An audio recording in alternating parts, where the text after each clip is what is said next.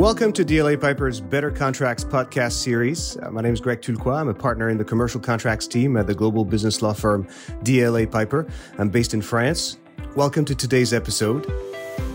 Together with my colleagues Thilo van Bodungen, commercial contracts partner in our German office, and Paddy Dwyer, commercial contracts legal director in our UK office, we'll be exploring the topic of supply chain crisis. We'll be discussing what we see in the market. We'll be explaining how the law could help when facing supply chain crisis, and we'll provide some key takeaways.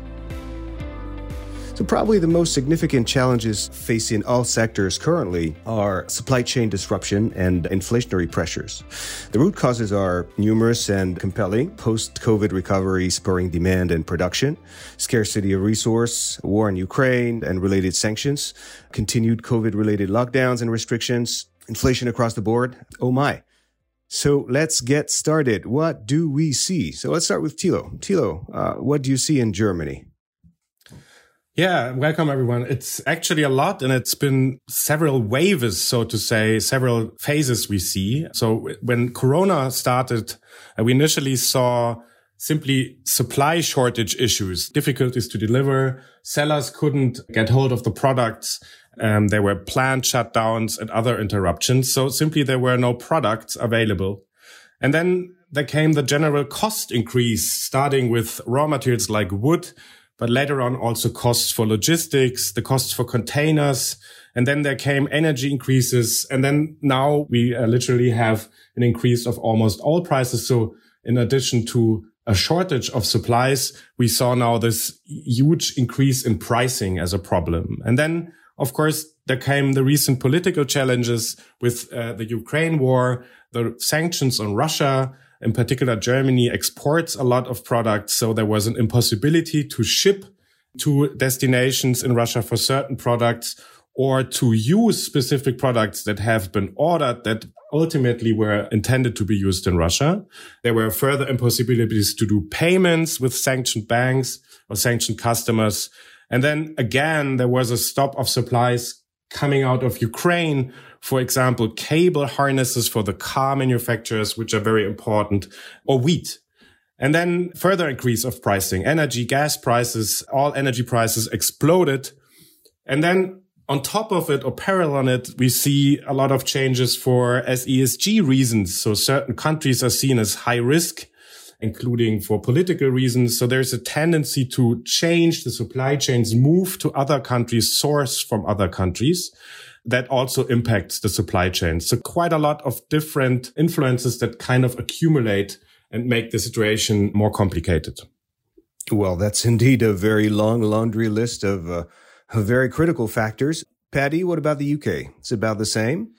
Yes, thanks, Greg. Some very similar issues as flagged by Thilo in Germany. And in addition to those, the UK has some particular additional factors as well. So the first and most prevalent of which is labour shortages. And this is labour shortages across the workforce and across all levels, so any level of sort of seniority. And while Brexit has had some impact on this, potentially the bigger factor has been older workers leaving the workforce and not being replaced at quite the same rate. In addition to that, export and import delays as a result of capacity at ports has had quite an impact. And this is as a result of both bureaucratic issues, so paperwork, importers and exporters both being confused by additional or different requirements, and has been more recently exacerbated by strikes at key ports across the country. I've hearing stories from many clients who have experienced a delay in extracting products from European ports, and many more who are experiencing delays on their exports, which is, of course, of particular concern for those supplying perishable goods. And as Thilo referred to, while all European countries are being impacted by the strength of the dollar, the reduced value of the pound exacerbates this even further. And we're yet really to see the explosion of exports, which we would expect to see with a weak domestic currency. But actually, if we did see that explosion of exports, it would probably have a further impact on the efficiency of the ports in any event. As a result, we're seeing some shorter geographic supply chains to reduce the impact of the weak pound and to reduce some of the issues faced around imports and exports. All right. Thanks, Patty. For sure, it does add complicated factors. Well, as far as France is concerned, we see approximately the same factors as in Germany. And also maybe one more comment regarding energy in particular, energy independence. This is something that France was fortunate to have through nuclear energy. And currently energy independence is considerably diminished by the fact that a large number of France's nuclear reactors are undergoing maintenance. And some of them were even closed a few years ago for political reasons. So while all those factors that we've been talking about clearly have the combined effect of creating a significant increase in costs, it looks like many companies just have got to increase their prices unilaterally or at least to renegotiate their contracts. And sometimes the situation is so critical that they even try to terminate loss-making contracts. So what do we see in terms of what companies try to accomplish and how does it work legally? So we see companies in all sectors reaching out to their customers and introducing price increases, or at least requesting renegotiation. Sometimes they have to threaten termination, or they even send termination notices. In other cases, they try to be excused for an impossibility to deliver, when that is the case. And clearly this places everyone in an uncomfortable situation because it makes relationships tense and even creates viability risks for businesses. So if we go back to maybe 4 objectives that we see being pursued, the first objective would be price increase. So price increase attempt that can be unilateral. Thilo, would that work in Germany? The general principle under German law is the Latin principle of pacta sunt servanda. So agreements have to be complied with. And unless such agreements set out such an express right, the agreed terms have to be followed. It's a very strong principle under German law, and it still is, at least up until now. There is, first of all, to be seen whether the agreement itself allows for such adjustment. And if this is not the case, the strong principle of pacta sunt servanda will most likely prevail. There is a German legal institute called Störung der Geschäftsgrundlage, roughly translated frustration, that may be invoked under certain circumstances to achieve such right to adjust prices. But the thresholds to invoke such principles are really high. But it's something we see very often being invoked, at least as a legal argument, regardless of the actual legal situation. Okay, well, that's clear. And under French law, you would also have a very clear risk of breach of contract if you went ahead and changed contracts terms, and in particular the price unilaterally, except in certain situation. Could even be considered as constructive termination, and clearly you'd be exposed to having to pay damages that would cover, in particular, the price difference between the existing price and the price for the alternative source. And if you go ahead and suspend performance, could also create a disruption of the production for your business partner and possibly some losses. So this is the situation where there's no particular mechanism in order to amend or revise the price, but there could also be an agreement to amend the price. And Paddy, what do you see on that front? Yeah, thanks, Greg. In the UK, similar to Germany and France, the ability to unilaterally change price is restricted. So we generally see price changes done through a pre-existing mechanism that is in a contract. These are generally referred to as change control provisions in the UK. And they can vary from full agreement provisions where any kind of change whatsoever requires the consent of both parties to relatively limited change provisions where one or more parties may be restricted only in certain circumstances as to things they can object to. But in any event, you must follow the provisions set out in the contract to amend price. We're not just seeing though changes to price in the UK, we're also seeing changes to the pricing mechanism which parties are applying to the contract. So moving from a relatively traditional closed book or fixed price type model to an open book or cost plus type model. And that commercial model is intended to protect against the changes to commodity prices, to fuel prices, to energy prices, to the costs of labour. When agreeing those provisions, it's important to understand which component parts of a price are subject to change. And also when you're applying your margin or markup to those changes, how you account for that. Is that set out as a percentage? And then if the commodity prices, the underlying costs increase exponentially, the margin obviously increases exponentially. Or is this a fixed margin, a fixed sum amount that you apply to your costs, which, whilst being a certain amount and whilst protecting the customer from disproportionate increases, from a supplier's point of view, that may hit your margins and what your financial reporting looks like. Further, we also see some automatic adjustment type mechanisms, and these are generally where prices change, not necessarily by agreement, but in accordance with a predetermined mechanism in a contract. This is usually applied to indexation clauses. And in the UK, the indices that are most commonly used are the retail price index and the consumer price index. Well, thanks, Patty. Definitely worth exploring and putting in place some of those mechanisms. Thilo, is there anything else that you can think of? It's a similar situation under German law. So you would try to agree on a suitable price adjustment mechanism. Restrictions under German law in the B2B context and outside of general terms and conditions and standard agreements are rare. We have one strange law called Preisklauselgesetz, which has certain restrictions for price adjustment provisions, but it only applies in a mere national context. So if you have a cross-border situation, you wouldn't have restrictions. And then, of course, we have stronger restrictions, even in the B2B context, if it comes to standard agreements. So if agreements are used to be intended to be used on a repeated basis. But apart from that, we see all kinds of mechanisms, and we would strongly recommend to do them. And it ties into what Paddy said for the UK. What we also see very often, and I could imagine it's the same for your countries, is provisions that do not necessarily set out a strict mechanism how to adjust prices, but merely say that the parties have to renegotiate or shall renegotiate if certain conditions are met or if certain circumstances occur. And of course, these provisions are only helpful to a certain extent because they do not, at least from a German law perspective, set out a strong specific right to adjust prices, but rather it's kind of an effort you have to make to discuss. And these provisions often do not contain a sanction or an ultimate legal outcome in case the parties cannot agree.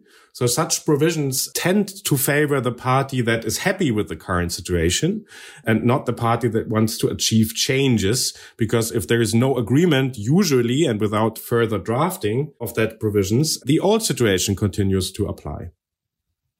Absolutely. Well, thanks, Thilo. In France, the situation would typically be similar. I'd like to point out a specific regime. However, that's for master agreements and services agreements. You have the possibility to agree from the outset that the price will be determined by the seller for a master sales agreement or by the service provider for a services agreement. This is not necessarily used a lot in practice, but you have to be aware that the law offers that possibility if you agree on it from the outset. And if you have clauses that give one party the unilateral right to revise, you have to be careful and make sure that those clauses would not be considered as significantly imbalanced because there's a very elaborate concept and demanding concept of a significant imbalance under French law. So typically negotiated contractual mechanisms would be the preferred way. So we've seen that there are contractual ways of revising, but are there ways that the law directly offers of adjusting prices or finding another remedy when you're confronted with such high costs? The reason I'm asking is that there is something under French law, under what could be called statutory hardship, and the actual word in French is, under French law is imprevision. So it's when you have an unforeseeable change of circumstances that the party did not accept the risk of, and that makes performance excessively onerous. Then you can trigger this mechanism and you can request renegotiation. And if it leads nowhere, either party can ask a court to revise the contract or even terminate the contract. But you have to keep on performing whilst you're negotiating. Thilo, is there anything similar in Germany, perhaps? Yeah, roughly speaking, I mentioned earlier this German Institute of Störung der Geschäftsgrundlage, which could be roughly translated as disturbance of the equilibrium of the contract. It's a principle that has been developed under case law in the 1920s when there was this huge inflation. And it roughly similar to what you said, but with further factors, says if circumstances which have become the basis of the contract have changed seriously or materially, and the parties have not foreseen this change, then an adjustment of the contract may be demanded. But, and now comes the important part, weighing all circumstances of the individual case and in particular the contractual or statutory allocation of risks. And case law in Germany was very restrictive to use that principle in past crises. And it said that generally, if you enter into a frame agreement with fixed prices as a seller or a supplier, you will have to stick to these fixed prices and cannot invoke this principle. Now, recent case law in Germany indicated that it may change in the future. There was a decision that regarded rental agreements for store spaces. And the question was whether the tenants could adjust the rent when they were forced to shut down their stores and couldn't do any business. And case law indicated that there may be another allocation of risks. And then, as I mentioned earlier, the principle has been developed when there was this amazing, huge inflation rates. And to be really honest, what we currently see partly as cost increases has reached such extreme levels. So we're talking about partly 900% increase of energy prices or similar, that this basis and this argument may be possible to be invoked again. But again, it's too early to say that this is settled case law. And we currently do not know how courts will decide cases as of today that may be decided in only 1 or 2 years. So the current situation is still that the thresholds are really high to invoke this principle of Störung der Geschäftsgrundlage. All right. Thanks, Thilo. Perhaps a second objective that companies are pursuing, and still with the same idea of it trying to introduce a price increase, would be to suspend delivery if the customer rejects the price increase, or suspend deliveries because it is too onerous to perform. So let's assume there's no valid ground under the contract or by law to impose a unilateral price increase. Paddy, would there be ground for a threat to suspend or for suspension under English law? Only where a contract permits it. So there is no right under English law either to adjust pricing, just talking to the points that Thilo just talked to. There is no right at English law to adjust pricing. There is no right at English law necessarily to suspend provision of services. So the suspension of those provision of services could amount to a breach of contract, even where the provision of those services has become unprofitable by the supplier. So suspending services, terminating services where you don't have a contractual right to do so, acts such as that must be exercised with great care. I understand. Not a real surprise. And what about Germany? Is it dangerous as well? Not surprisingly, very similar situation. So it's a very dangerous argument to invoke, or very dangerous fact to threaten or to stop supplies. You carefully have to see as a supplier whether you have the right to do so, and you wouldn't have the right generally. It depends really on the agreement. And if the agreement itself sets out duties to supply, you would clearly be in breach. And such duties can also be, and that is also settled case law, can be not be set out in the agreement explicitly, but be invoked by arguments like good faith, Treu und Glauben. For example, what has been practiced in the past, or how dependent the purchasing party is. So I fully agree that to threaten to stop supplies is something that needs to be carefully considered. If you stop supplies, or if you threaten to stop supplies and you weren't entitled to do so, the other party is entitled to termination for good cause and damage claims resulting from such stop of supply. Under German law, under specific circumstances, also a claim for specific performance is conceivable, so that the supplying party is actually really forced to supply specific goods. So be careful in that situation. There is no general principle allowing it. You really need to see how the individual agreement is drafted. Yes, same in France. That would be the same. That would be quite difficult as well. And you would have to look carefully into the agreement. And in the context of renegotiation, you have to keep on performing anyway. So a third objective could be termination for convenience outside a particular breach on the part of the other party. And under French law, if we start with French law, the extent to which you can do that pretty much depends on whether you have an indefinite term contract or a definite fixed term contract. If it's a fixed term contract or definite term contract, you have to check if you have agreed that there would be a right to terminate for convenience during the term. And if so, how is it going to work? Are there any termination fees to be paid? If it's an indefinite term contract, the principle is that either party can walk away at any time, subject to giving a sufficient notice period. And so you have to look at the contractual notice period in any event. But that might not be enough, because irrespective of the notice period that is set forth in the contract, you must have a notice that is sufficiently long. Because if you don't give a notice that is sufficiently long, you may be liable for abrupt termination. So that's absolutely critical to look exactly at the type of agreement and what you have in the agreement. What about Germany, Thilo? I think we have to distinguish two ways of terminating. So termination for good cause would likely not be possible, simply due to increased prices. The same principles as discussed before would apply. And then roughly similar to France, if you look at how you can ordinarily terminate the agreement without invoking good cause, you would have to look at the contractual provisions. And if it's fixed terms and if it's clear termination rights, likely the contractual situation will prevail. But if there is no fixed termination periods, the similar arguments could be invoked as the ones you raised. You would have to weigh how dependent the buyer is and whether there is any protection he shall enjoy under good faith considerations to not stop abruptly. Again, a lot of factors would have to be weighed and circumstances. But if termination periods are unclear, there is room for interpretation and for invoking good faith that may prolong and extend termination periods. Thanks, Tito. What about English law in the UK, Paddy? Thanks, Greg. And not dissimilar really in the UK, in that for a termination event, you would have to rely on what is written in the contract. Maybe slightly different to France. If you do have a long-term arrangement which has a short-term termination notice period, it's generally what is in the contract which would prevail. So irrespective of how long the contract has been, if you have an explicit notice period in your contract, that would prevail. More commonly, though, what we see is contracts which are either ambiguous or the notice periods are unclear, or maybe there are no contract terms at all, and it's just been a long-standing relationship between two parties.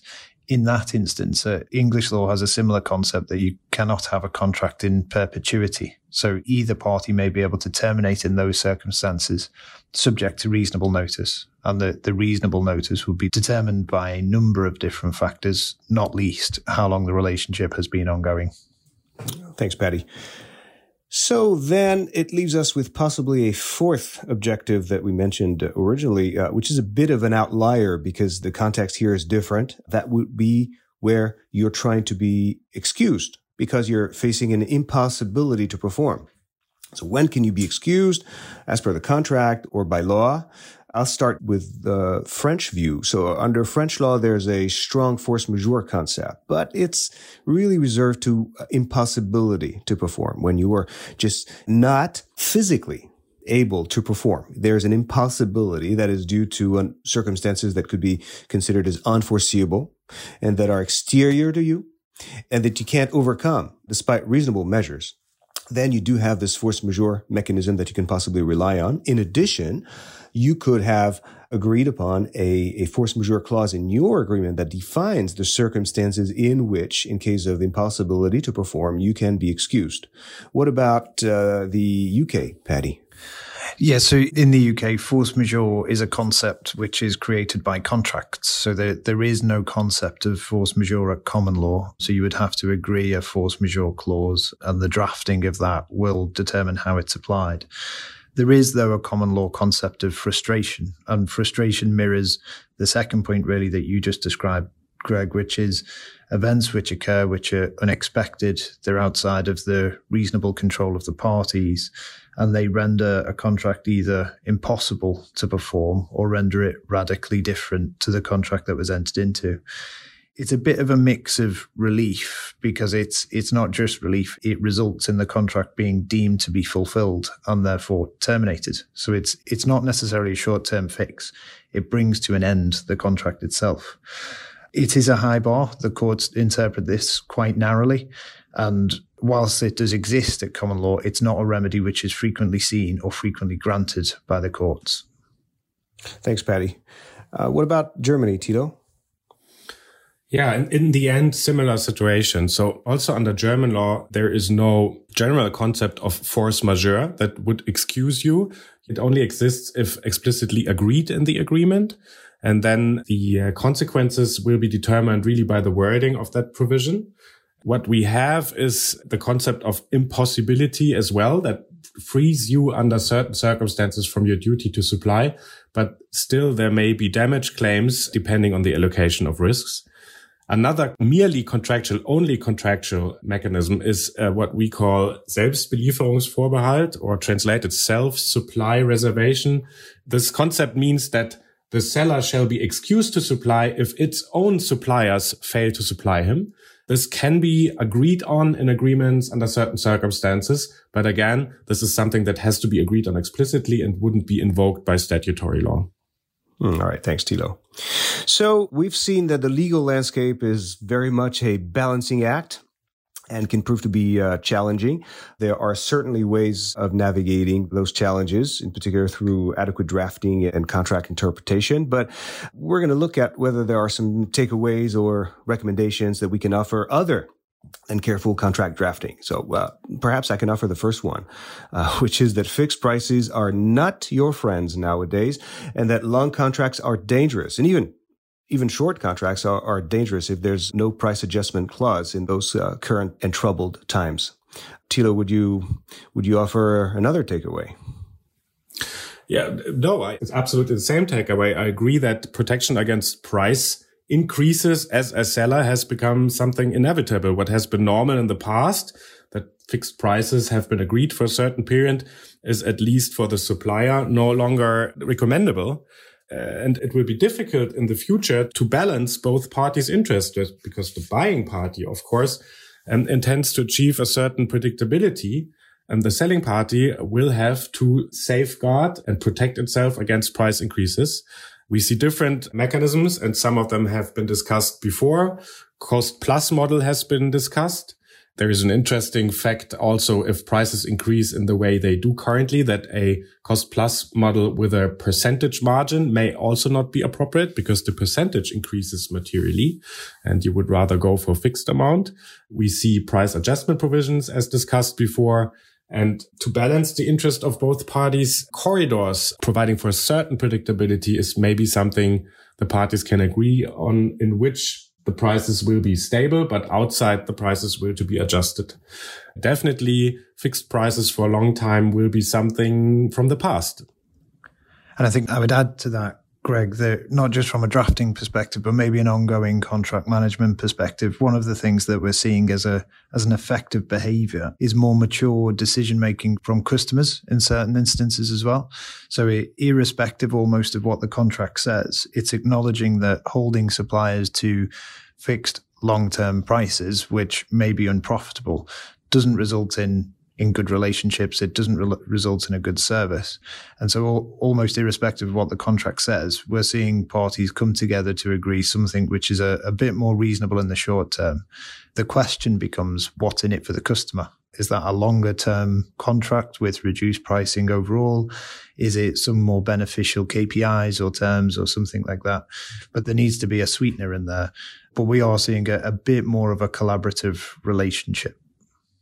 Yeah, I fully agree with that. We see a tendency in new collaborations, joint ventures, cooperations between business entities to solve these problems and to address them in a new way. And then maybe a final observation, what we also see is that a lot of these discussions we have are done outside a legal argument. So it's partly very cooperative. So we see parties really having the intention to solve the problem and move on with a joint solution. And we also see arguments that are not necessarily always very legal and legalistic, but very factual. And that can be a good thing, because we often see a pragmatic and useful approach that seems to be solution oriented. So it's a slight move also away from purely legal arguments, which may result in a proper new basis for future cooperation. That's right. And there could also be a business opportunity and maybe a slightly longer term way of mitigating costs.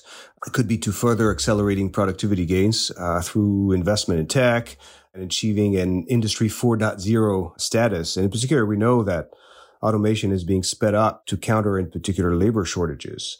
And the reorganization of the supply chain could also be an opportunity to create the proverbial green factory or greener factory and achieve new milestones from an SESG perspective. All right. Well, thank you. Thanks, Thilo. Thanks, Patty, for sharing your insights on the very difficult topic of supply chain crisis with us today. Do look out for further episodes in this series and click subscribe to be the first to know. Thank you for listening to Better Contracts.